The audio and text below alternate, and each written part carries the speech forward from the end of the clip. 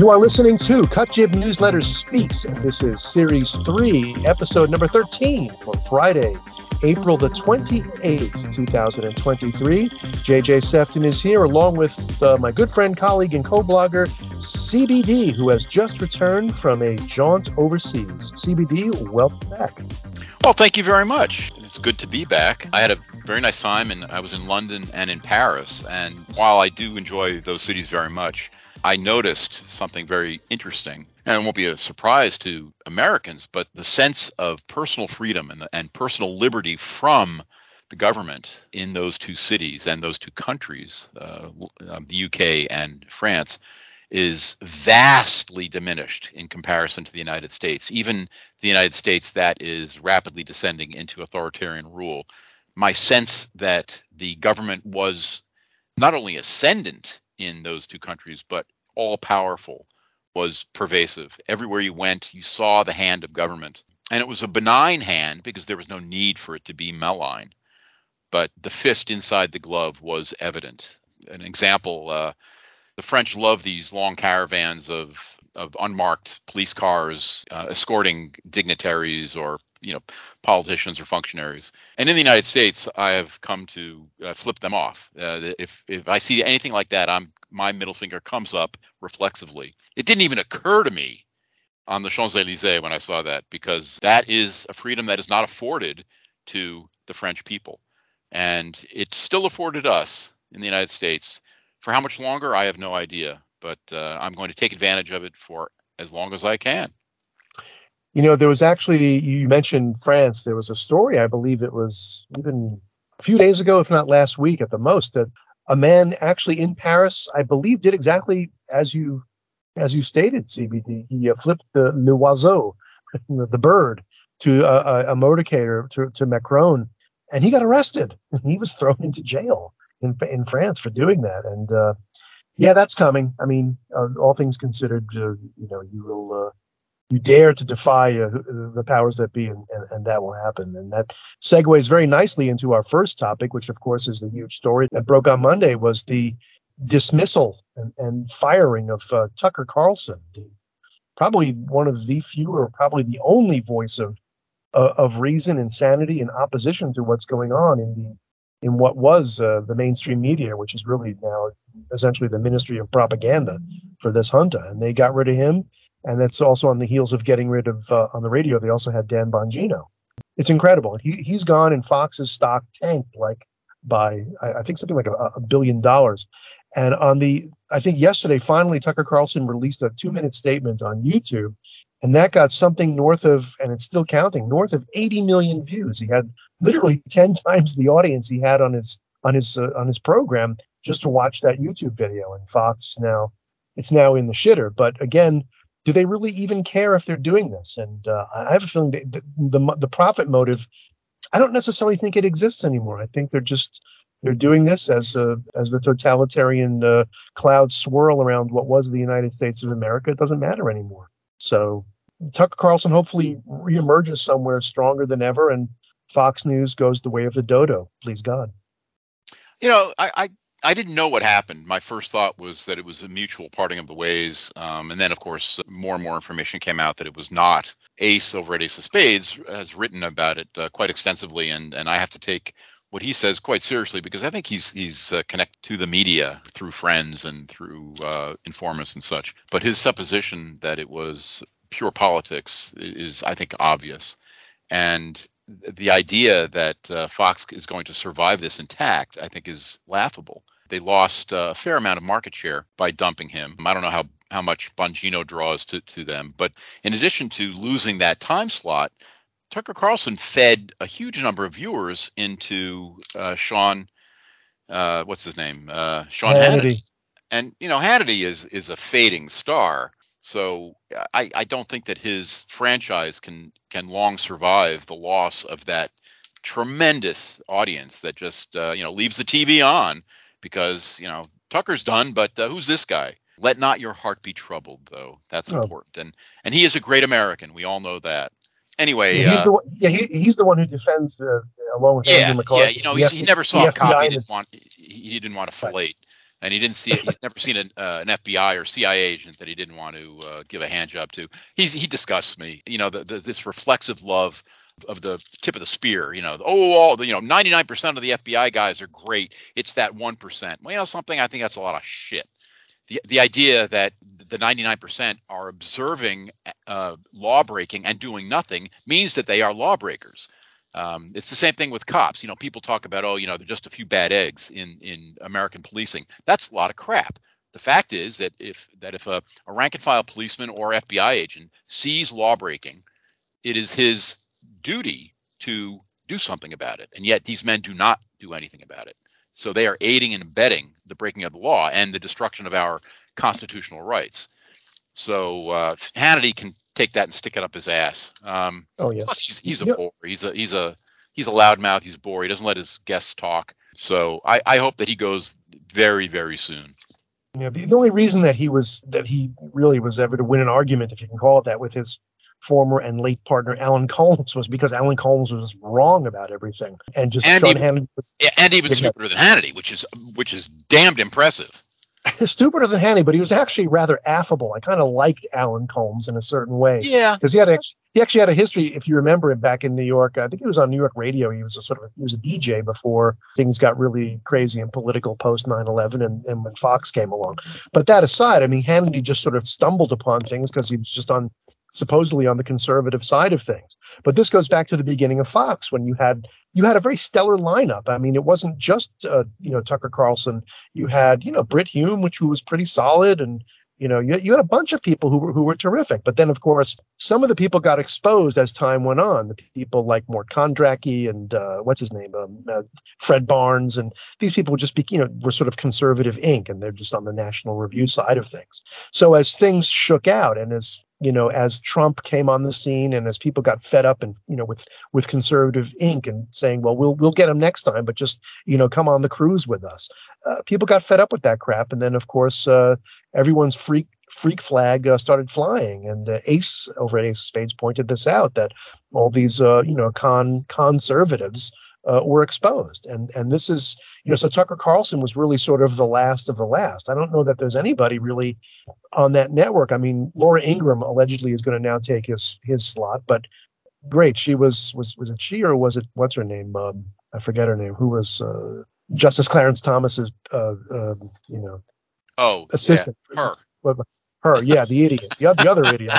I forget her name, but anyway, and one of them was, I think one of them went out with Keith Olbermann. So that was, I think maybe what's it? I can't remember this broad's name. And I can't remember either. Oh, Coulter, Ann Coulter. There you go. Ann Coulter. Yeah, she basically beclowned herself too with be that as it may, Tucker Carlson, and this was, somebody made an interesting observation about this, was that he was never really necessarily any staunch conservative, so to speak. But what happened was, due to the COVID nonsense, when everybody started working remotely, I believe Fox News built a studio for him in his home, either in Florida or in Maine, maybe up in Maine. And as he sort of distanced himself from the DC swamp and the cocktail party circuit and all this stuff, he was away from the influence of all of these people, and he began to see what we always saw, the absolute corruption, both financially, criminally, and morally and spiritually, of the sewer that is Washington, D.C.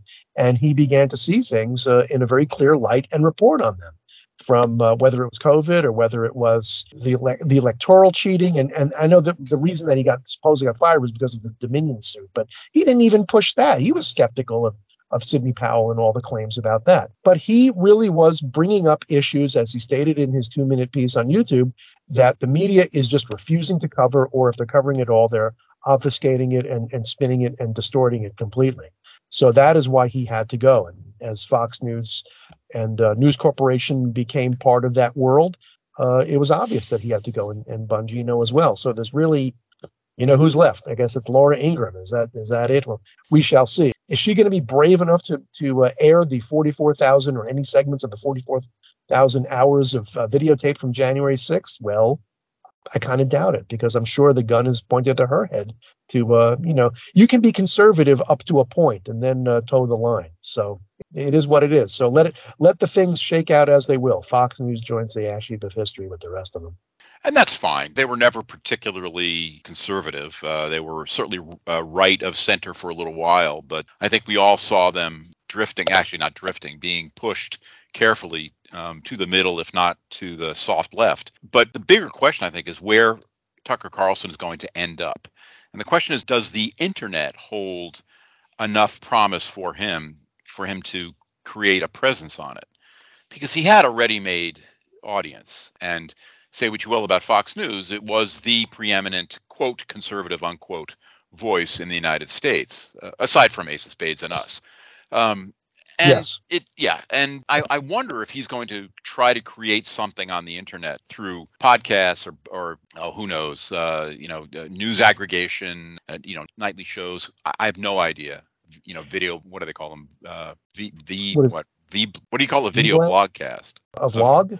A vlog? Yeah, I don't know. It's a vlog or vlog. I know there's a word. I don't.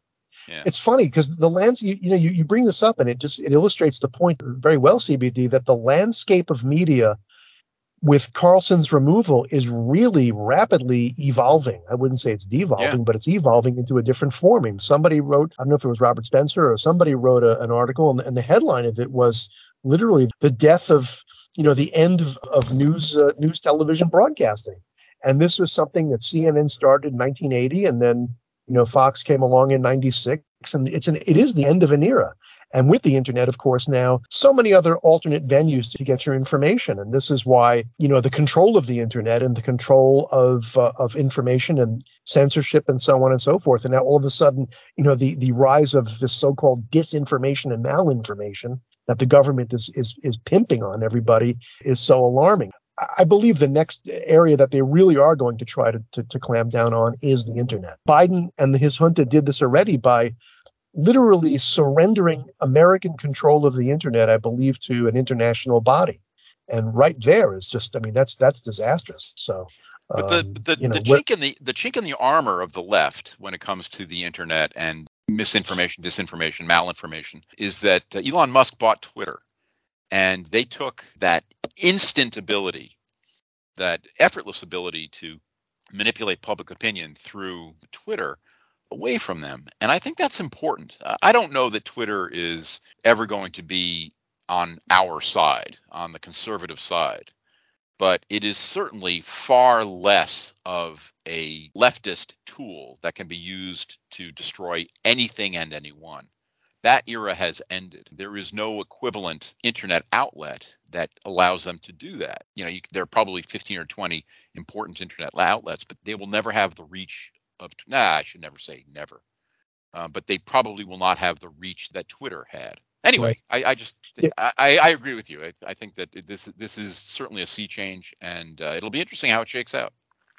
Absolutely. Twitter, I will say this for Twitter, whatever one thinks about Elon Musk's sometimes idiosyncratic or contradictory moves of, and some of his statements and some of his moves, the government is certainly clamping down on him and abusing him vis-a-vis, SpaceX endeavors.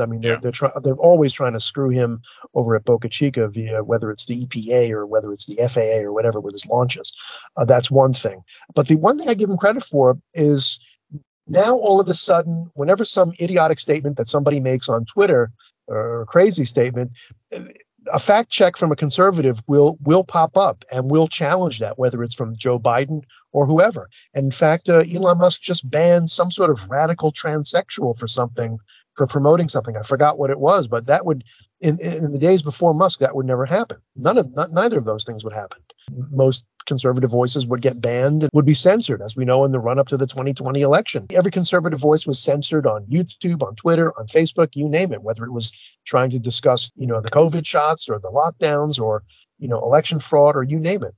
Those silent, or Hunter Biden's laptop, those voices were silenced on every outlet. And on Twitter, at least now, we do have a shot at countering that. So that is a positive. It will be, as you say, interesting to see how both the landscape of communications, of mass communications changes post Tucker Carlson's departure, as well as what the junta is going to do in response to that. Because as we have seen from all the words and all the blood libeling from Joe Biden on down, anything that is not specifically supportive of leftist causes, Democrat candidates, and you name it, is to be considered a threat to our precious democracy. Throw up on that one. We'll see what happens. It infuriates me every time I hear the word democracy and the United States in the same sentence. These people are so damned illiterate. They have no sense of the beauty of what the founders created. And it's obviously everybody who's listening to this podcast understands that it's not a democracy. It's a constitutional republic, which is why we have been able to retain so many of our rights for so long.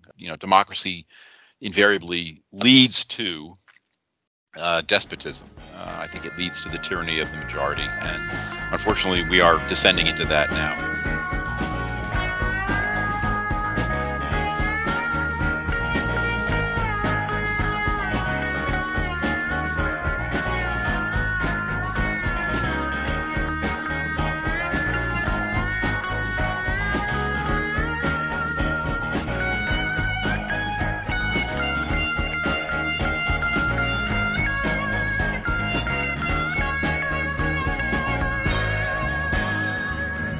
You mentioned the Biden junta, and this is sort of tangential to that. The U.S. Navy tells us that Iran has seized an oil tanker in the Gulf, and it's a Marshall Islands flagged oil tanker. Now, the Marshall Islands is simply a placeholder for the United States of America. So this means that Iran has seized an American ship. And I'm curious if the junta, if the drooling fools, handlers, whoever they may be, are going to do anything about this. Well, it's going to be probably a stern letter in the New York Times. But what I thought you were going to mention, CBD, and we mentioned it before we went on the air, is, and I must have been confused because I thought this was somehow related. The Iranians not only seized the Marshall Islands flagged, which for all intents and purposes is an American tanker, but they seized a Chinese tanker in the Gulf as well. And this is really, it's amazing. Right on the heels of China allegedly, they did brokering some sort of a rapprochement between the mortal enemies of Iran and Saudi Arabia, Shiite Sunni, and trying to wedge themselves into the Middle East as an influence broker, which they are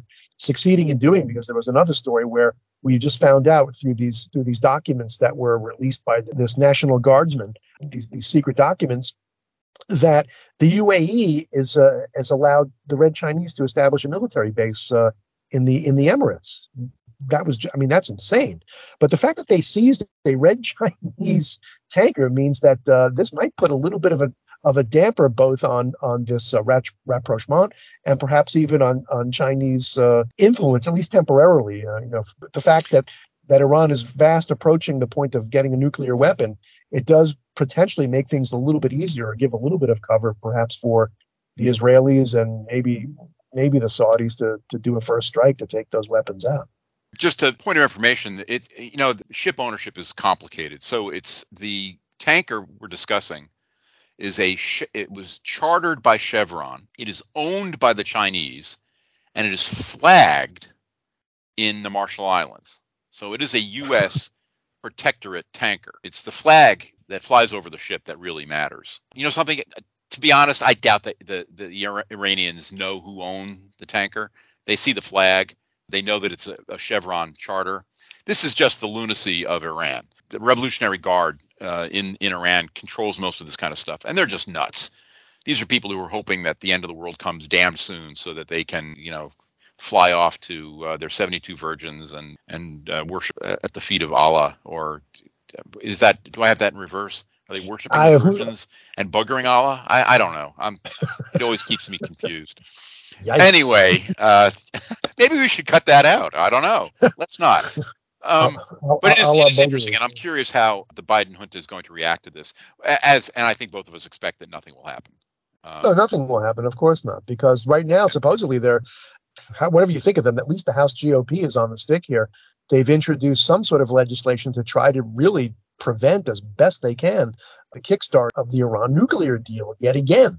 And the Biden junta is doing everything it can to give Iran nukes. And so what's a hijacked oil tanker when, we want to give these Iranians the bomb? And so come on now, let's, if you want to make an omelet, you got to break a few eggs. Am I right or am I right? But this just shows the absolute insanity of this junta, what they want, how they view the world. And we've talked about this on previous podcasts vis-a-vis, foreign policy, which there is no foreign policy. I mean, again, it's tangential, but look what's going on in Sudan. Sudan is descending into civil war, and there are 16,000 reportedly Americans who are stranded in that country. And Tony Blinken went on TV and said, well, we're not going to really do anything. It's basically said, well, screw you. It's tough luck. Do what you can. Meanwhile, every other government has scrambled their military forces to get their citizens the hell out of the country. So it's like the same thing that happened in Afghanistan, although that was precipitated by Biden's bug out. But they don't know what they're doing. And I mean, or it's driven ideologically and just with their head up their collective ass about how the world works, who the bad guys are, and America stinks. And so we have to do everything we can to redress that problem. I mean, I think the idea that the world is descending into chaos is valid, because it's always descending into chaos, and the conceit that has been going on probably since the elder Bush was president, that the United States is the world's policeman, that we can go in and we can fix anything, is just ridiculous. You look at Sudan, and it's a shithole. It's chaotic. It's lawless, and no American presence can fix that. Why we are involved in Sudan is simply beyond me. Now, 20 years ago, I would have been gung ho. Let's send the 101st Airborne into Sudan. Let's take care of business. Let's kill the bad guys, make them a Jeffersonian democracy, and then we'll leave. Right? That should take 2-3 months, and everything will be fine. And of course, I was a fool 20 years ago, and many of us were fools 20 years ago that we thought that could actually happen. It can't happen. We saw it, as you just pointed out, in Afghanistan. We've seen it in Iraq. The idea that these backward companies can miraculously be converted into, benign liberal democracies is hubris. Nothing more, nothing less. So I think that and by the way, I think that America is rapidly coming to this conclusion. We need to get the hell out of most of the world.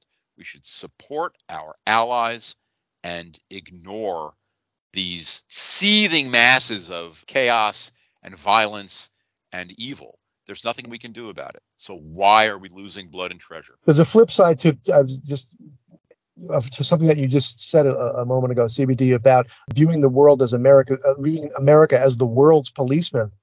The other part of it is, I think this hunter views America as the problem in the world. So it's interesting. We're either the world's policeman or we're the cause of all the misery in the world. So make up your mind, folks. At the same time. Yeah, it's internally inconsistent. These people, right. They're illogical as well as evil. Right. Jews are Bolsheviks and capitalists at the same time. I mean, it's the same. It's the same sort of mindset, and it drives you crazy. It's like, well, look, what's the story? You bitched and moaned for years and years that we shouldn't be involved in the world. America out. America's colonialism, imperialism, and here we are. The same people who were screaming that, for however many decades and years, are saying we need to go into Ukraine and fight the Russians. And it's just you just want to. As you want to stick your head in an oven, but I was saying I want to stick somebody else's head in an oven while we still have gas, because the gas ovens are going, and all we'll be able to do is broil ourselves to death. But there you go. Speaking of neocons, so we've got Nikki Haley. She's a presidential candidate, cool. And aren't we all so thrilled by her? She offered. She made a public offer to the Walt Disney Corporation to move its Florida operations to South Carolina, because, that's a lot of money. And the people of South Carolina would be tremendously supportive of Disney and its grooming operations, because that's what South Carolina needs. A horribly woke, disgusting company who comes in and supports every single hard left woke concept that these lunatics can come up with. So Nikki Haley, I wasn't going to support you before, but boy, oh boy, you put your foot in your mouth, and I just love it. I'm going to enjoy this. DeSantis's handlers have already trolled her wonderfully, so it's fantastic. Disney is now going to compose a song and change the lyrics from "It's a small world after all" to "It's a small hole after all." This woman is just such a feckless nothing. And you saw this years ago when she was governor, I believe, of South Carolina, when there was the controversy with the Confederate statues. Now, look, I don't want to get into a whole intestinal hassle about the Confederacy and who's right, who's wrong. slavery, Hold on, blah, hold blah, on. blah. No, no, So, I do want to get into it. Hold on one second. okay. Okay. The fact is that the United States fought a brutal civil war between 1861 and 1865. The reality, however, is that good men on both sides died. They fought honorably, they fought hard, they died. They should be remembered and they should be honored. I am 100% a supporter of everything that Lincoln did, even though ultimately it was probably the downfall of the United States, because it would have been the downfall of the United States in 1861. But the idea that we should discard the Confederacy as this rabid, racist, evil, part of America, and we should ignore it. We should destroy the monuments, take down the flags. It's just nuts. It's wrong. We have to remember, because there's nothing wrong with honoring these people and understanding that the cause for which they fought was wrong. Well, that was exactly what I was going to say. Oh, sorry. Right. Well, you got into the intestinal hassle, but no. But yes, I did, but you're correct. Because, that's how right. Right. That is the nub of the discourse. That is what happened. But Nikki Haley decided to bend, forgetting what the issue is for a moment. She decided to bend over and grab the ankles and allow the cultural revolutionaries to destroy the Confederate monuments. Yes. And here's the thing that she does not understand, and so many people do not understand. When you give them an inch to do this, there is no stopping them. Because what did they do then after that? They went after Christopher Columbus. Hell, they're going after Mahatma Gandhi in or wherever. They're going after all sorts of people who are the most decent people on the planet. They're going after, Jefferson because he had slaves. They're going after George Washington. They're going after everybody. They're going after Abraham Lincoln, for crying out loud. The man who emancipated the slaves, Why? in 1863. Because he didn't emancipate them in 1861? Yeah, pretty much. It's insanity. It is insanity. I keep saying it's insanity because it's insanity. It is insanity, but this is what the move is you wipe out someone, you wipe out our history. And it's not just the monuments, as we all know. This is happening in the schools. This is what critical race theory, or, jive camp, as I call it, from Ibram Excrement, is all about. And the 1619 Project is to rewrite history, is to obfuscate and to blood libel America as being founded on racism and slavery, when the point of the matter is the country was founded to end those things. What they don't recognize, and they refuse to recognize, is the fact that these people were men of their time. If they truly wanted to build a nation based on white supremacy, they wouldn't have made the tools of getting rid of it there and obvious. The only reason that we had slavery going in at the very beginning was because we couldn't form a union and break away from Great Britain unless we acceded to the demands of two states, one of which being, I guess, was South Carolina. Maybe the other one was Georgia as well. But it set up the inevitable conflict that led 7 years later to the Civil War. And ultimately... But the thing is that the genius of the founders, look, here's a little test for our listeners. Go ask a 20-something idiot what the 3/5 compromise was. And I'm going to bet you that the majority of them say, oh, that's because the founders were racist and they only valued black people as 3/5 of a white person. Any student of history understands that it was a marvelous way to minimize the power of the slaveholding states, because it was simply how to count the population. And if blacks were counted as 3/5, the slaveholding states had less power in obviously in the lower house. And it was I gotta interrupt you for 1 second, by the way. If you were to ask the average millennial or whoever it is, forget the 3/5 compromise. If you were to ask them who's buried in Grant's tomb or what was the color of George Washington's white horse, they wouldn't know that. They wouldn't even know who George Washington was. But that's a sad commentary on the state of education. But they know who the Kardashians are. Oh, absolutely. There you go. Okay, now we have two curmudgeons ranting about how it was much better yesterday. Let me tell you, you young people, you don't know. Yeah. But I mean, meanwhile, we got so far off the track on Nikki Haley. But oh, you think?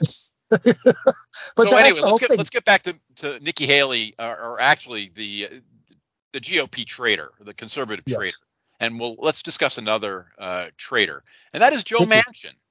Joe Manchin made noises about being a rational conservative Democrat, but he has caved enough that it's obvious that those noises were simply politically expedient and that he has no desire to do anything other than be a Democrat and be a fomenter of evil in the country. So the governor of West Virginia has challenged him for the next senatorial election, which I do not know when. That's got to be 2024. I think his term is up in 2024. Yeah. So hopefully Mr. Manchin will be shown the door. I don't know anything about Jim Justice. That I know his name. That's it. If anybody knows anything about him, please tell me. I know that he's rich too, which is good. I hope that Jim Justice beats the snot out of Manchin. We get a little bit better in the United States Senate. Less bad.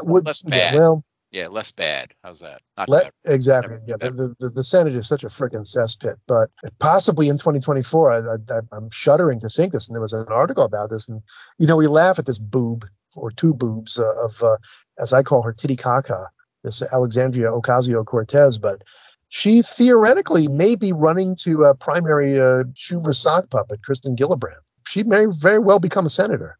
And that's fine. That doesn't bother me. I mean, it's going to be the safe Democrat seat in the Senate. So what? I mean, is she going to vote differently than Gillibrand? Gillibrand, no, of course not. No, it makes no she's not. So a vote is a vote, whether it's from from Alexandra Donkey Chompers or from Gillibrand. Who cares? Exactly. This is why, we talked about, and they'll segue into another interesting character who was in the race, is RFK Jr. And, I'll say this about the guy, and let's just put it right on the table. He is a wackadoo environmentalist, and he hates fossil fuels, and it's out there. And some of his remarks about, oddly enough, the people that, like the Castros that his uncle fought against and his father fought against, have been, to say, rather benign and praising of them. But that said, RFK Jr. is to be praised because all during the whole COVID nonsense, he was one of the lone voices of sanity, along with Dr. Naomi Wolf, about what's going on between the vaccination push to vaccinate everybody, the lockdowns, and all of it. He called them out as liars, and he is to be praised for that. He's also feeling the wrath of the Democrat Party because they're trying to screw him out of, like they did, I guess, Bernie or whoever it is over the last couple of elections, out of a fair shake in the primaries. I will say this about Robert F. Kennedy Jr. I'll never vote for the guy for a host of reasons. But here's a guy, and I've invited him on the podcast. I've reached out to whoever I could to reach out to invite him on.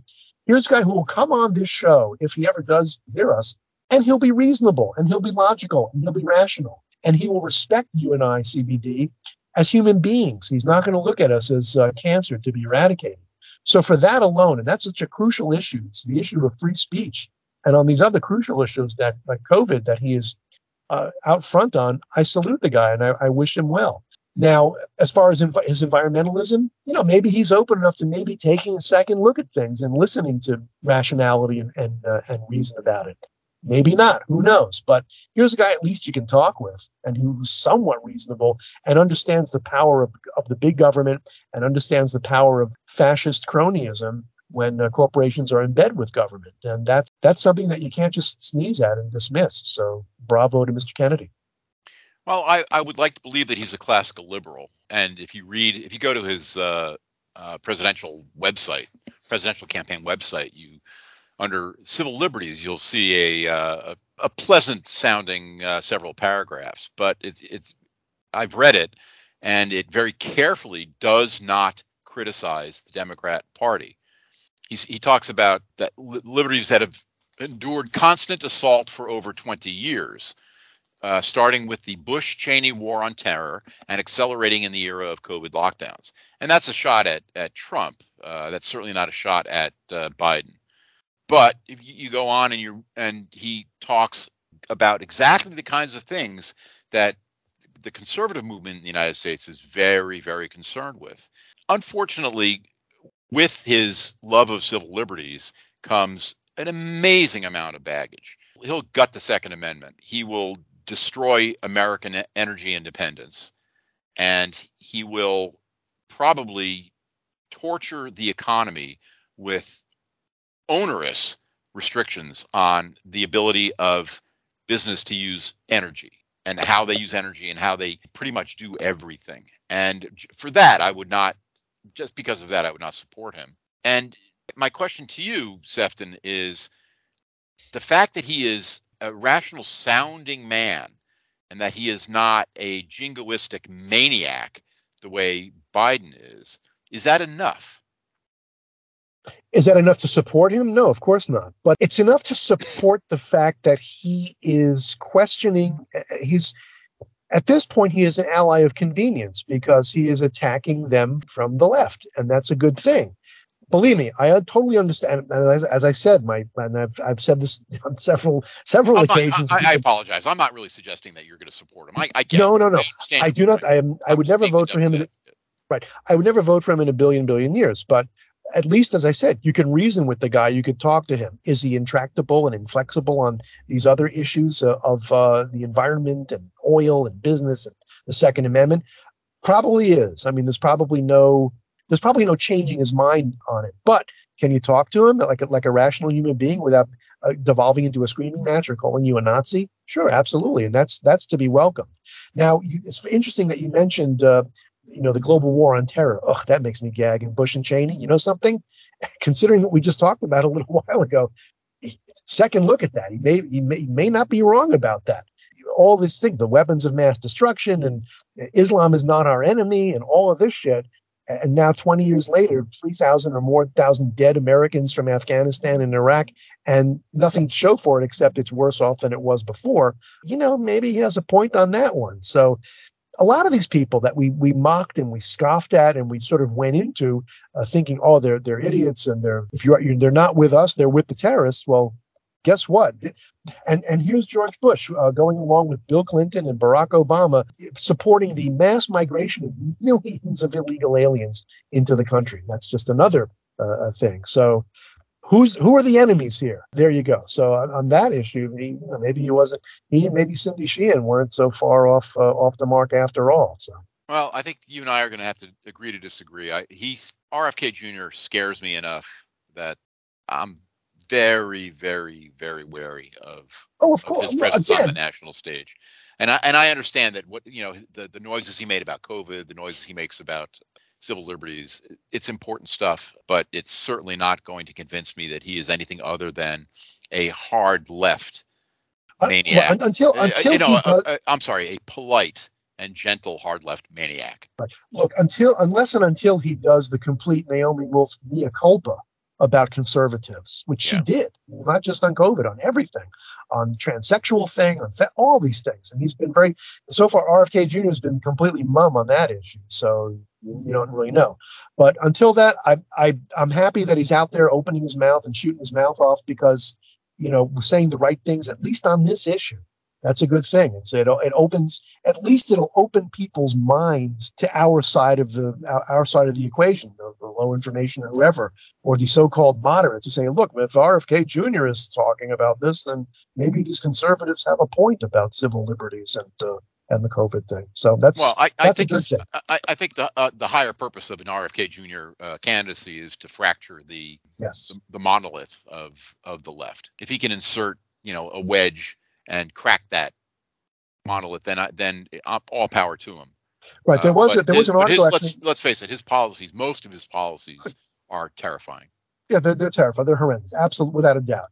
Again, there was actually an article in the I think it was Wall Street Journal about the emergence of him and Marianne Williamson as a real threat, perhaps, to Joe Biden. Because they are gaining traction. They're gaining enough traction to cause. They can't just install Joe Biden. They would literally now have to pull what they did with the Bernie Sanders and either, bribe them with a ski chalet in Vermont somewhere or just do what they do and just rig the primaries and crush them. But they're starting to get certain, I think RFK was getting something like 20% of, and Williamson was like 8 or 9%. And that's not, all things considered, collectively together, that's nothing really to sneeze at. So, the last thing I think the Democrats want to do is put Biden in a position where he has to debate anybody, let alone two people from the Democrat Party. So that will be interesting to see how that shakes out. That would be a fun debate, Biden and RFK Jr. Absolutely. That Oh my that would God. make me laugh. He's a bright guy. I'll give the guy credit. Right. He's an intelligent man, and he's well educated, and he is knowledgeable. They So will. They will never. They will everything never. Biden isn't. Right. They will never in a billion years allow that to happen. No, of I mean, course not. it was I mean, the debates with Trump alone, the fact that, the cocktail of drugs and whatever the heck that Biden was on was, was bad enough, whatever Trump's performance or whatever you want to think about it, but at least it was natural. But this time, 2 years, 4 years later, forget it. He won't last. I can't see the guy last. God So, almighty. speaking about, now that we're on the topic of politics, I'm curious who you think is going to replace Chlamydia Harris as the vice presidential candidate. I simply don't see them going into 2024 with her as the vice president, as the candidate. I'm going to read a quotation from her, which I think is fascinating. I have no idea what it means. So here it goes. So I think it's very important, as you have heard from so many incredible leaders, for us at every moment in time, and certainly this one, to see the moment in time in which we exist and are present, and to be able to contextualize it, to understand where we exist in the history and in the moment as it relates not only to the past, but the future. Now, You fucking kidding me? this is a woman who, she's supposedly well educated. She has been in the public eye for 30 years plus, maybe, yeah, about 30 years. She should be very comfortable with spouting the pablum of the politician, and yet she is incapable of it. And this tells me that Chlamydia Harris is really fucking stupid. It is See, just amazing to me. This woman oh, cannot speak English. She cannot put a simple, coherent sentence together. It's and she amazing. and she doesn't suffer from dementia. So what's the excuse here? I mean, I this is have like, no idea why they holy, chose her. There are probably 15 or 20 different people that they could have chosen over Chlamydia Harris, and yet they chose her. What she's got over the Biden junta, I have no idea, but that crazy. choice is just crazy. Now, let's face it, the vice president's not a very important person, and certainly in the campaign, the vice presidential candidate can be downplayed and minimized and marginalized. So, the grand scheme of things, it's not that big a deal. It's just fun to make fun of her because, man, oh man, she's a dummy. Back in the old days in New York City, we used to have an anchorman on Channel 11 News, Bill Jorgensen, and his sign off was "Thanking you for your time this time till next time." And that's all I kept flashing on, but she kept saying, "Thank you for your time this time until next time." And I'm going, what in the heck was that word salad? Somewhere Chauncey Gardner is roaming around the planet Earth and going, what the hell? Lady, come on, read a teleprompter, do something. Read Joe Biden, at least they give him crib sheets. Not that he could read the crib sheets. Did you see that thing with that there was a press conference about South Korea? And Yeah, that they was actually impressive. saw him. How the hell they get away with that it's I just know, it's unbelievable to me. If that had been Trump, it would have been nonstop criticism. right. And Meanwhile, there has to be, how dare they steal the question from the. Yeah, it's like whorehouse media. My God, I mean, it's so obvious. Meanwhile, the press doesn't ask a single question about that at all. Nobody's. Of course, they're not curious about it. They're covering it up. Meanwhile, supposedly Ron DeSantis is at an event somewhere, maybe in New Hampshire, and all of a sudden he gets bagged with this question: is it true that as a junior, as a JAG officer during the war on terror in Gitmo, you were tortured? A guy remembers you torturing him. And I'm going, give me a freaking break. These people, what? Come on. I mean, that's unbelievable. They do that shit, but of course, which is a total crock of shit. Yeah. When have you stopped beating your wife? It's that kind of nonsense.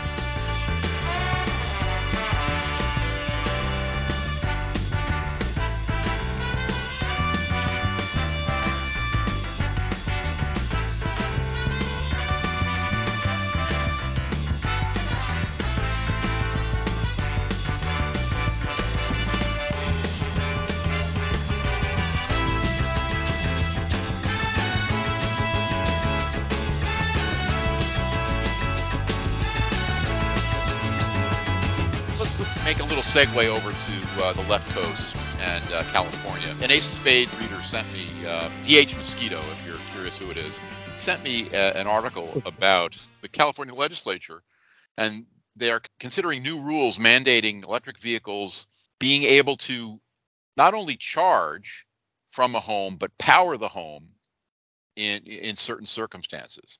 So the idea is that the cars would charge at home, and then when the power grid collapsed, they would just pump the power back into the home. Now, I don't really understand the point of that, because as anybody who's ever taken physics or engineering understands, every time you move electricity around, there's losses. And so it's not a free transfer of energy. So it's, they're building in a certain amount of loss every time they move electricity from place to place. Now, and the purpose of this is sort of opaque to me. And I do understand that, because one of the bill's sponsors is a woman, a state senator named Nancy Skinner. And I met her a couple of times in Berkeley a long time ago. She was a city councilman, or a city council person, of course, in Berkeley. She was a true believer back then. So I have no doubt that this is just more California insanity. You know something, CBD? I will see your BF Skinner, or whatever the heck her name is, Buffalo Bill Skinner, and raise you a Jennifer Granholm, our wonderful energy secretary, who has just announced that the junta is now planning on issuing a decree that all military vehicles must be electric powered by the year 2030. And I'm going, go long on extension cords, people. Yeah, this is crazy. Are you sure you're not making this up? I am not making it up. It's in the morning report, either today or yesterday. Look it up. I don't make this shit up. It's crazy. And I'm thinking, what a great idea. Tank, the main battle tank of the United States Armed Forces is the Abrams, and it's got to weigh 50, 60, 70 tons. That's the tank, not the Congress, not the woman. Right. Yes, I apologize. The governor, not tank Abrams. But, And it goes 45 or 50 miles an hour, and it's just an amazing bit of technology, and it's quite a lethal tool for American Armed Forces. And it's driven by, I think, a 1,500 horsepower turbine engine that sucks up an enormous amount of fuel. And the idea that they're going to put thousands and thousands of pounds of batteries onto these tanks and run them electrically is, first of all, it's physically impossible. The amount of power you need to push that tank around at high speeds is incredible. The only fuel that is dense enough to do it is petroleum or the nuclear power. I guess maybe, a tiny little nuclear reactor would be neat too. My theory is anytime we have a war from now on, we'll just drop the 82nd Airborne in ahead of schedule, and they'll set up charging stations in the desert. Oh, excuse me, Mr. Terrorist, do you mind if we set up this charging station? We're going to drop the tank in. It's going to have to charge up. We'll be with you in 10 minutes. This is just, this Skinner woman looks rational by comparison to Jennifer. No. No, she does. At least, okay, energy comes in, it can come back out. This one, yes, we're going to power the Abrams tanks and C-130s and who the hell knows what by electricity. You got to believe they're either incredibly stupid, or they're just so ideologically driven, or they know that this is never going to work, but they're saying it anyway to please their base. But they're going to do it. And again, RFK Jr., if he's ever, God forbid, he becomes president, he's going to institute that. So, yeah, this makes good sense, or at least I think he would say that. Certainly the Ocasio-Cortezes of this world are aiming for this right now. But it's just madness. It's absolute madness. And there's no...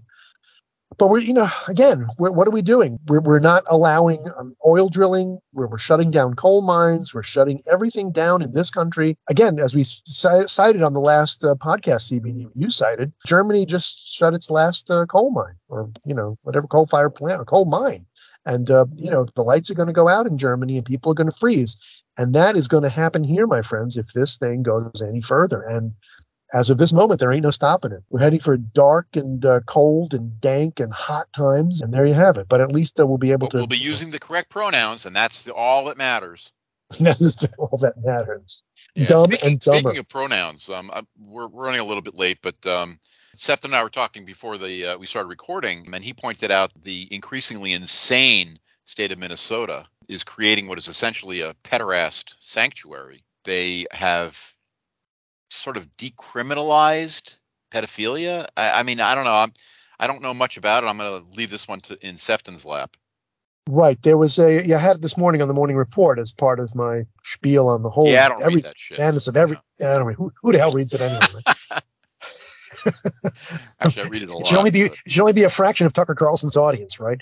Yeah. Anyway, yeah. Supposedly, and there was a lot of pushback on this. There's language in a state bill, and essentially they were removing the language that would have, basically it was about sexual identity and sexual preference and sexual orientation and so on and so forth.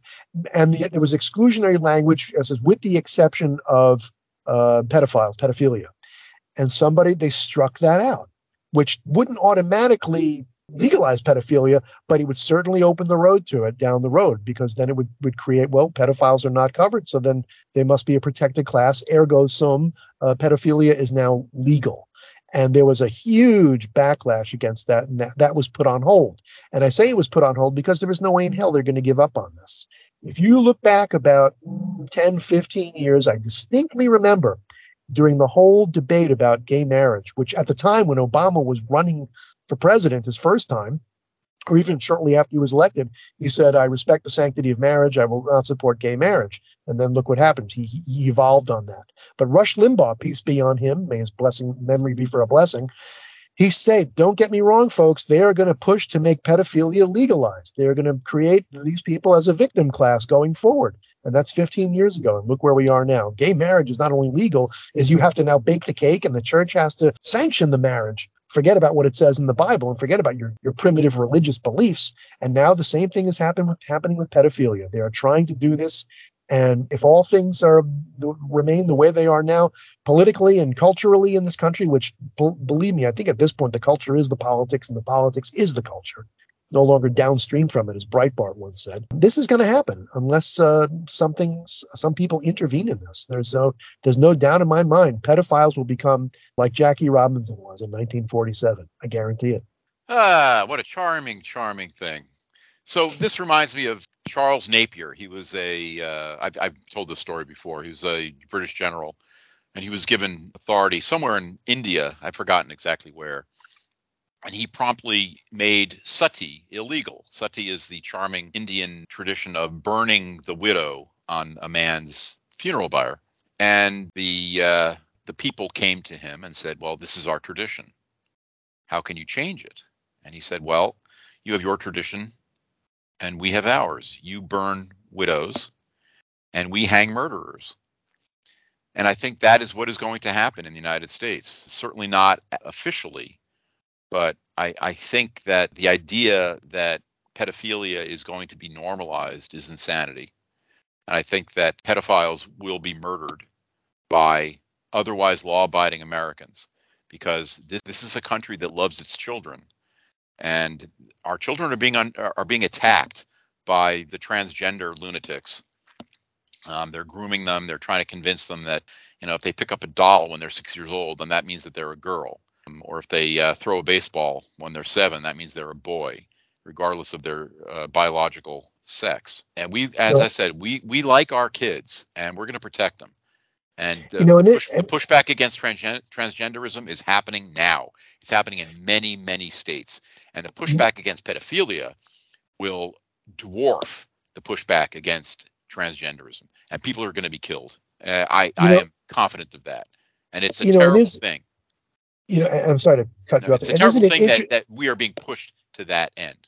Exactly. It is not bingo. The reason I hate the left with such a passion is not necessarily for their policies and their beliefs, which are abhorrent to begin with.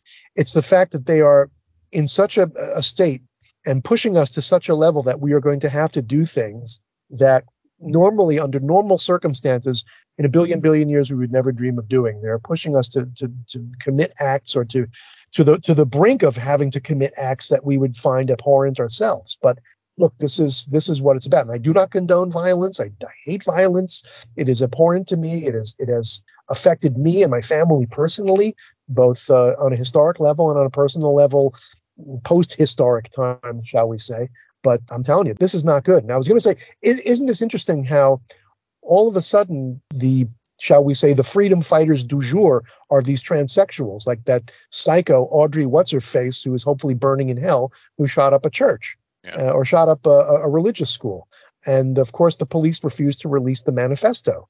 Or if they're going to release it, you better believe it's going to be so heavily redacted because that would probably cause an outrage that would be unbearable, or at least the junta feels that. But this is in our face. This is no longer a benign thing. It's like there's no difference between this person and between the Antifa scum who hurled Molotov cocktails and tried to kill Kyle Rittenhouse and beat up on Andy Ngo. And there's no difference between them and the BLM thugs who set fire to scores of cities in the wake of the George Floyd nonsense. So it's coming our way. And pedophilia, forget it. And you say, well, there'll be vigilantism, but now watch how fast the whole people who said defund the police will be screaming, well, we have to fund the police to fight up against these vigilantes who are killing us.